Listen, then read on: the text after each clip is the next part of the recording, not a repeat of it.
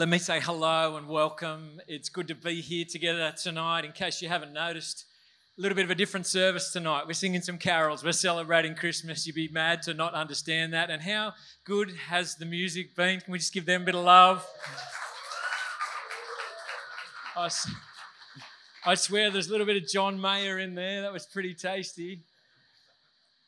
Now, I'm just going to do a short talk because it's a different kind of service tonight. And can I just say, kids, you've been doing such a good job singing.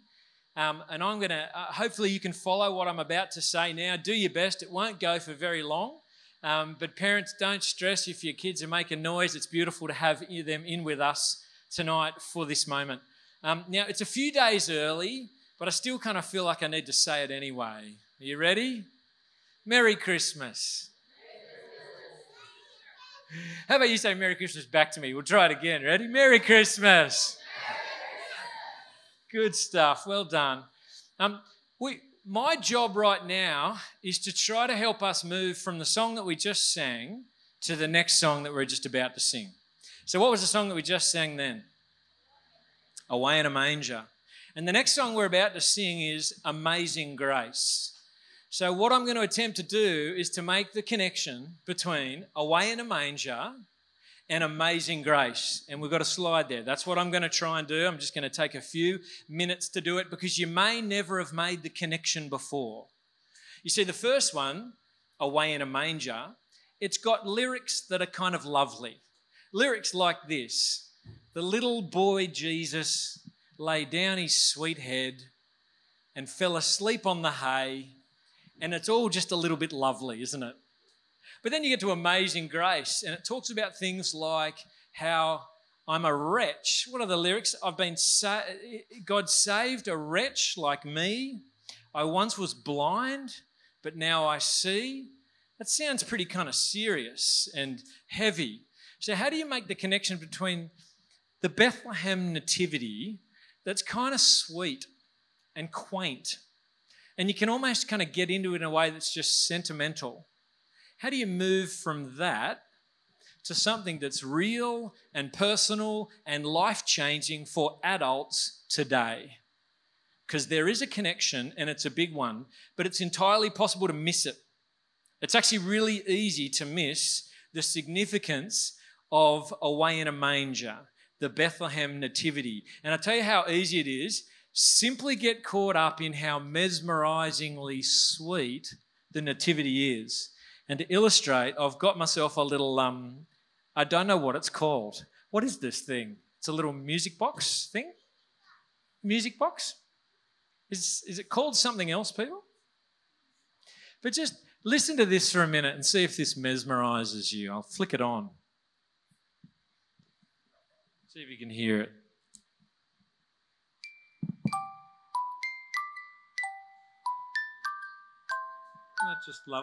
Isn't that just lovely?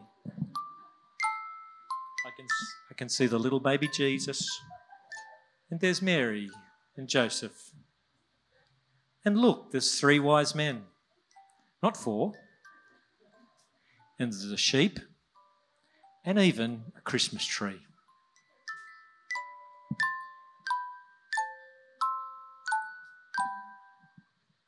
Let's hear it for Away in a Manger. I do that because your Christmas can entirely just be that. And you can just get lulled into the mesmerising sweetness of a beautiful little quaint scene, and you can be like, that's enough for me. That'll do. And if that's all you get from the Bethlehem nativity, you're missing the big thing. So I'm going to try and point out 2 things today, just 2 things about the Bethlehem nativity to help us understand the significance, the big thing about it that's life-changing for us today. What do you reckon? Is that going to work? We'll give it a go. Here's the first thing, and I've got a picture to help you understand it. It's a picture of the Bethlehem nativity, and I tell you what, it's kind of hard to find a picture that's realistic. A lot of the pictures we've got are just really polished and a little bit too fake, but this was the most honest one I could find. It's still a bit staged, but what can you see there? Because I tell you what I want you to see. I want you to see something that's fragile and frail and feeble. Something that's kind of vulnerable and needy. You got Mary. She's a teenage, poor, unmarried girl giving birth. And there's public shame associated for her in that. You got Joseph. He's too poor to even be able to provide shelter for his birthing partner and a midwife to help support. The only support structures he's got there in that scene is a bunch of animals staring on. They give birth in a farm shed, which is basically camping out in a dirty, dusty place. Only animals around. And you've got Jesus. There's no baby clothes, just rags. There's no cot. It's just an animal feeding trough. To me, the whole scene yells, "Help! Help! We don't know what we're doing. We're scared. We're vulnerable. We're needy." And I tell you what, if you can catch that, and I don't know if the photo does it for you, but if you think about the details, can you see how the Bethlehem Nativity yells, "Help"? And can you catch that piece? Can you catch that point and allow that to point you towards a big truth about humanity, about you and about me? Because here's the big truth that you can be directed to. Humans are frail, fragile, feeble, vulnerable, and needy. We're in desperate need of serious help, actually. Not just a bit of advice and a bit of guidance. Humans need rescue. Because humans are crippled by this thing called sin. And what that means is that you live in a broken world, surrounded by broken people, with a broken heart yourself. And what that means is we are fragile and we are vulnerable. I mean, if there's ever been a year that helps us remember that, it's 2020, isn't it? What a cracker of a year to bring the reality of how fragile we really are to the surface and stick it in our faces. We've been knocked around this year, some a lot more than others. Despite our structures and our knowledge and our wealth, we were so easily overcome by fire and flood and a worldwide pandemic. But I tell you what, it's not just this year we've had. I think it's Christmas every year that can be a powerful reminder of our vulnerable neediness. Think about this with me for a moment. Don't you think Christmas has a funny way of reminding us about our neediness? Family get-togethers. They can be awkward. They can be full of challenge because there's often broken and dysfunction elements in there. Of course, none of the family members you're sitting with just in this moment, it's the other family members. At Christmas time, the police and the AMBOs say every year it's their biggest time of the year, unfortunately because of drunken domestic disputes. So often, for families to attempt to get together, there needs to be a lot of alcohol, and it leads to carnage as the reality of what's happening in us comes out. The Lifeline service gets more calls on Boxing Day than any other day of the year, which tells you something, doesn't it? Despite Christmas holding out for us hope and the idea that we're meant to feel joy, the reality for so many is this truth about desperate, dark neediness bubbling to the surface, and so many people don't know how to handle it. It's heavy. We are ultimately fragile and needy spiritually. You know, lurking behind the physical and visible neediness is the spiritual neediness, the hearts that are just far from God and want to wander from Him. And the wandering of human hearts means ignoring and rejecting and refusing Him, and the consequences that come for that are an eternity apart from God and His goodness. That's how you get to amazing grace. Those lines, I was blind, but now I see. I was lost, but now I'm found. To be blind and lost is to refer to humanity, the reality for you and I, crippled by sin. We're going to sing a song in just a moment that got that line, "Long lay the world." You know that one? "O Holy Night." It says, "Long lay the world in sin and error, pining.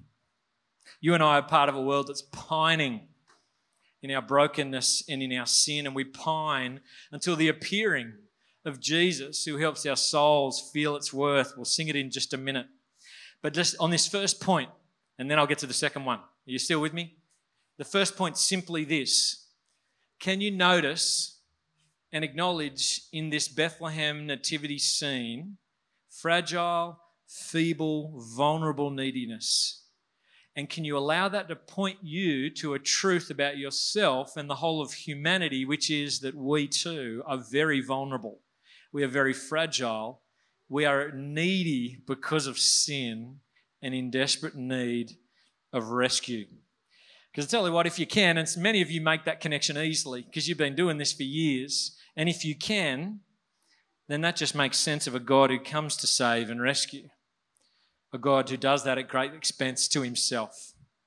So there's the first thing. I hope that made sense. I've got one more for you. You're still with me? You look like you're doing well. Yep. So there's the first point. The second one's like the opposite of that point. There might be things you noticed about the fragile neediness of nativity. Now, what about right down the other end of the spectrum? Here's the second point I want to make. It's this. Can you see that it's also awesome? Awesome. Do you guys know that word? The word awesome? I'll explain that in just a minute. The word awesome's got two parts. Awe-some. Do you know what the word awe means? Do you know what it means to be in awe of something? It basically means to just go, wow. Just to be gobsmacked. I don't know if you know that word. It's to have your mouth just drop open and go, are you kidding? That is incredible. Can you see something that's incredible? Something that's amazing, something that's awesome about the Bethlehem scene, because the way you see it is by zooming out, like this picture shows us. Come out from Mary and Joseph, and you'll see some visitors. You'll see some guests who have come, and they are in awe of what they're looking at. They bow down and worship. They offer gifts because they're so amazed and so excited about what they're seeing. Now, you guys know who these characters in the picture are. On the left, you've got some shepherds there, some shady, shabby shepherds. They're the first ones to arrive, which is interesting because they're the kind of shady characters you wouldn't be inviting into the hospital room when you've got a newborn. But the Lord actually, through the angels, direct shepherds to arrive first, which tells you something about who God comes for. Shepherds are there, and the angels have directed them to come and see something amazing that's just gone down, the birth of this child. But it's not just shepherds, it's also wise men. I think that's what's on the right there, these wise men. It just says wise men in the Bible. There's not necessarily three. There might have been four. So the skit you saw tonight, maybe there was 4 wise men. We know that there was at least 3 gifts, but these are powerful, wealthy men from a foreign land who, through their knowledge of astrology, interestingly enough, pagan astrology, are directed to follow a star. That God directs them there, that they would come and celebrate and pay homage to the arrival of the king, the real king. Now, something just as a little aside, you may already know this, but the wise men probably shouldn't be there in that scene, because the wise men came from a foreign land. It took them months, maybe even a whole year to get there. And by the time the wise men arrived, it was probably about a year, and Mary and Joseph and Jesus by that time are in a house, and Jesus is a little 1-year-old running around just like Lua. How old's Lua? Almost 2. Okay, there you go. Nailed it. So like half version of Lua is the baby Jesus. But anyway, we'll have him in the picture anyway because it helps us understand things. But if you want to get super accurate about it, go home and get to your nativity scene, pull the wise men out and just put them down the way a little bit. They're on their way, but they're not there yet. But they come and they bow down and they offer gifts. The big thing I want you to see is the visitors who come are people in awe of what they're seeing. Why are they in awe? What's so amazing about a baby being born? Thousands of babies born every day. Now, don't get me wrong, they're a gift. Babies are an absolute gift. But what's so amazing about this baby? Well, this one's the Lord. He's the Lord of the universe. This baby is actually you've got to catch this. This baby that's born is the creator and sustainer and ruler over all things. That's what they're looking at. And you actually get that language in the Away in a Manger song, because it doesn't just say the baby Jesus asleep on the hay. It says the little Lord Jesus asleep on the hay. Sometimes back in history, they've tried to do pictures that represent that this baby is actually the Lord. Have you ever seen any of those pictures? You go back to Renaissance kind of era, and you actually see the baby Jesus looking like a little man-child, kind of sitting up in the manger with his arms out, and he's got like a halo over his head. I probably should have found a picture of that for you so we could have a giggle. I don't have one. But can you picture the little baby Jesus just going, oh, like I'm the Lord? But it's funny. It's just trying to represent that he really was the Lord. I thought it was funny. But he would have just been a little baby like this. But this baby was Emmanuel, God with us. He's the incarnation, God in the flesh. It's amazing. Can you behold? Can you adore? Can you be in awe of the arrival of God in the flesh? And why it's amazing grace is because God came in the flesh not just to give us advice, he came to rescue us. And his grace is actually the gift, the undeserved gift of his love for us, that we could step back into relationship with him as our sins that we're crippled by are dealt with through his work on the cross. So the wretches, crippled by sin, fragile, vulnerable, needy, can be restored to God because of his amazing grace and his coming for us in Jesus. Amazing grace, how sweet the sound. How about we sing that now, and I'll pray as the band's hopping back up. Why don't you bow your heads and pray with me? Father God, that you would love us enough to come and step into fragile, feeble, vulnerable, needy humanity, to become one of us in order to rescue us. Lord, help us be in awe of what you have done. Help us celebrate. Help us worship. Help us give the gifts of our lives towards honouring you, the one who has amazing grace for us. Amen? Amen.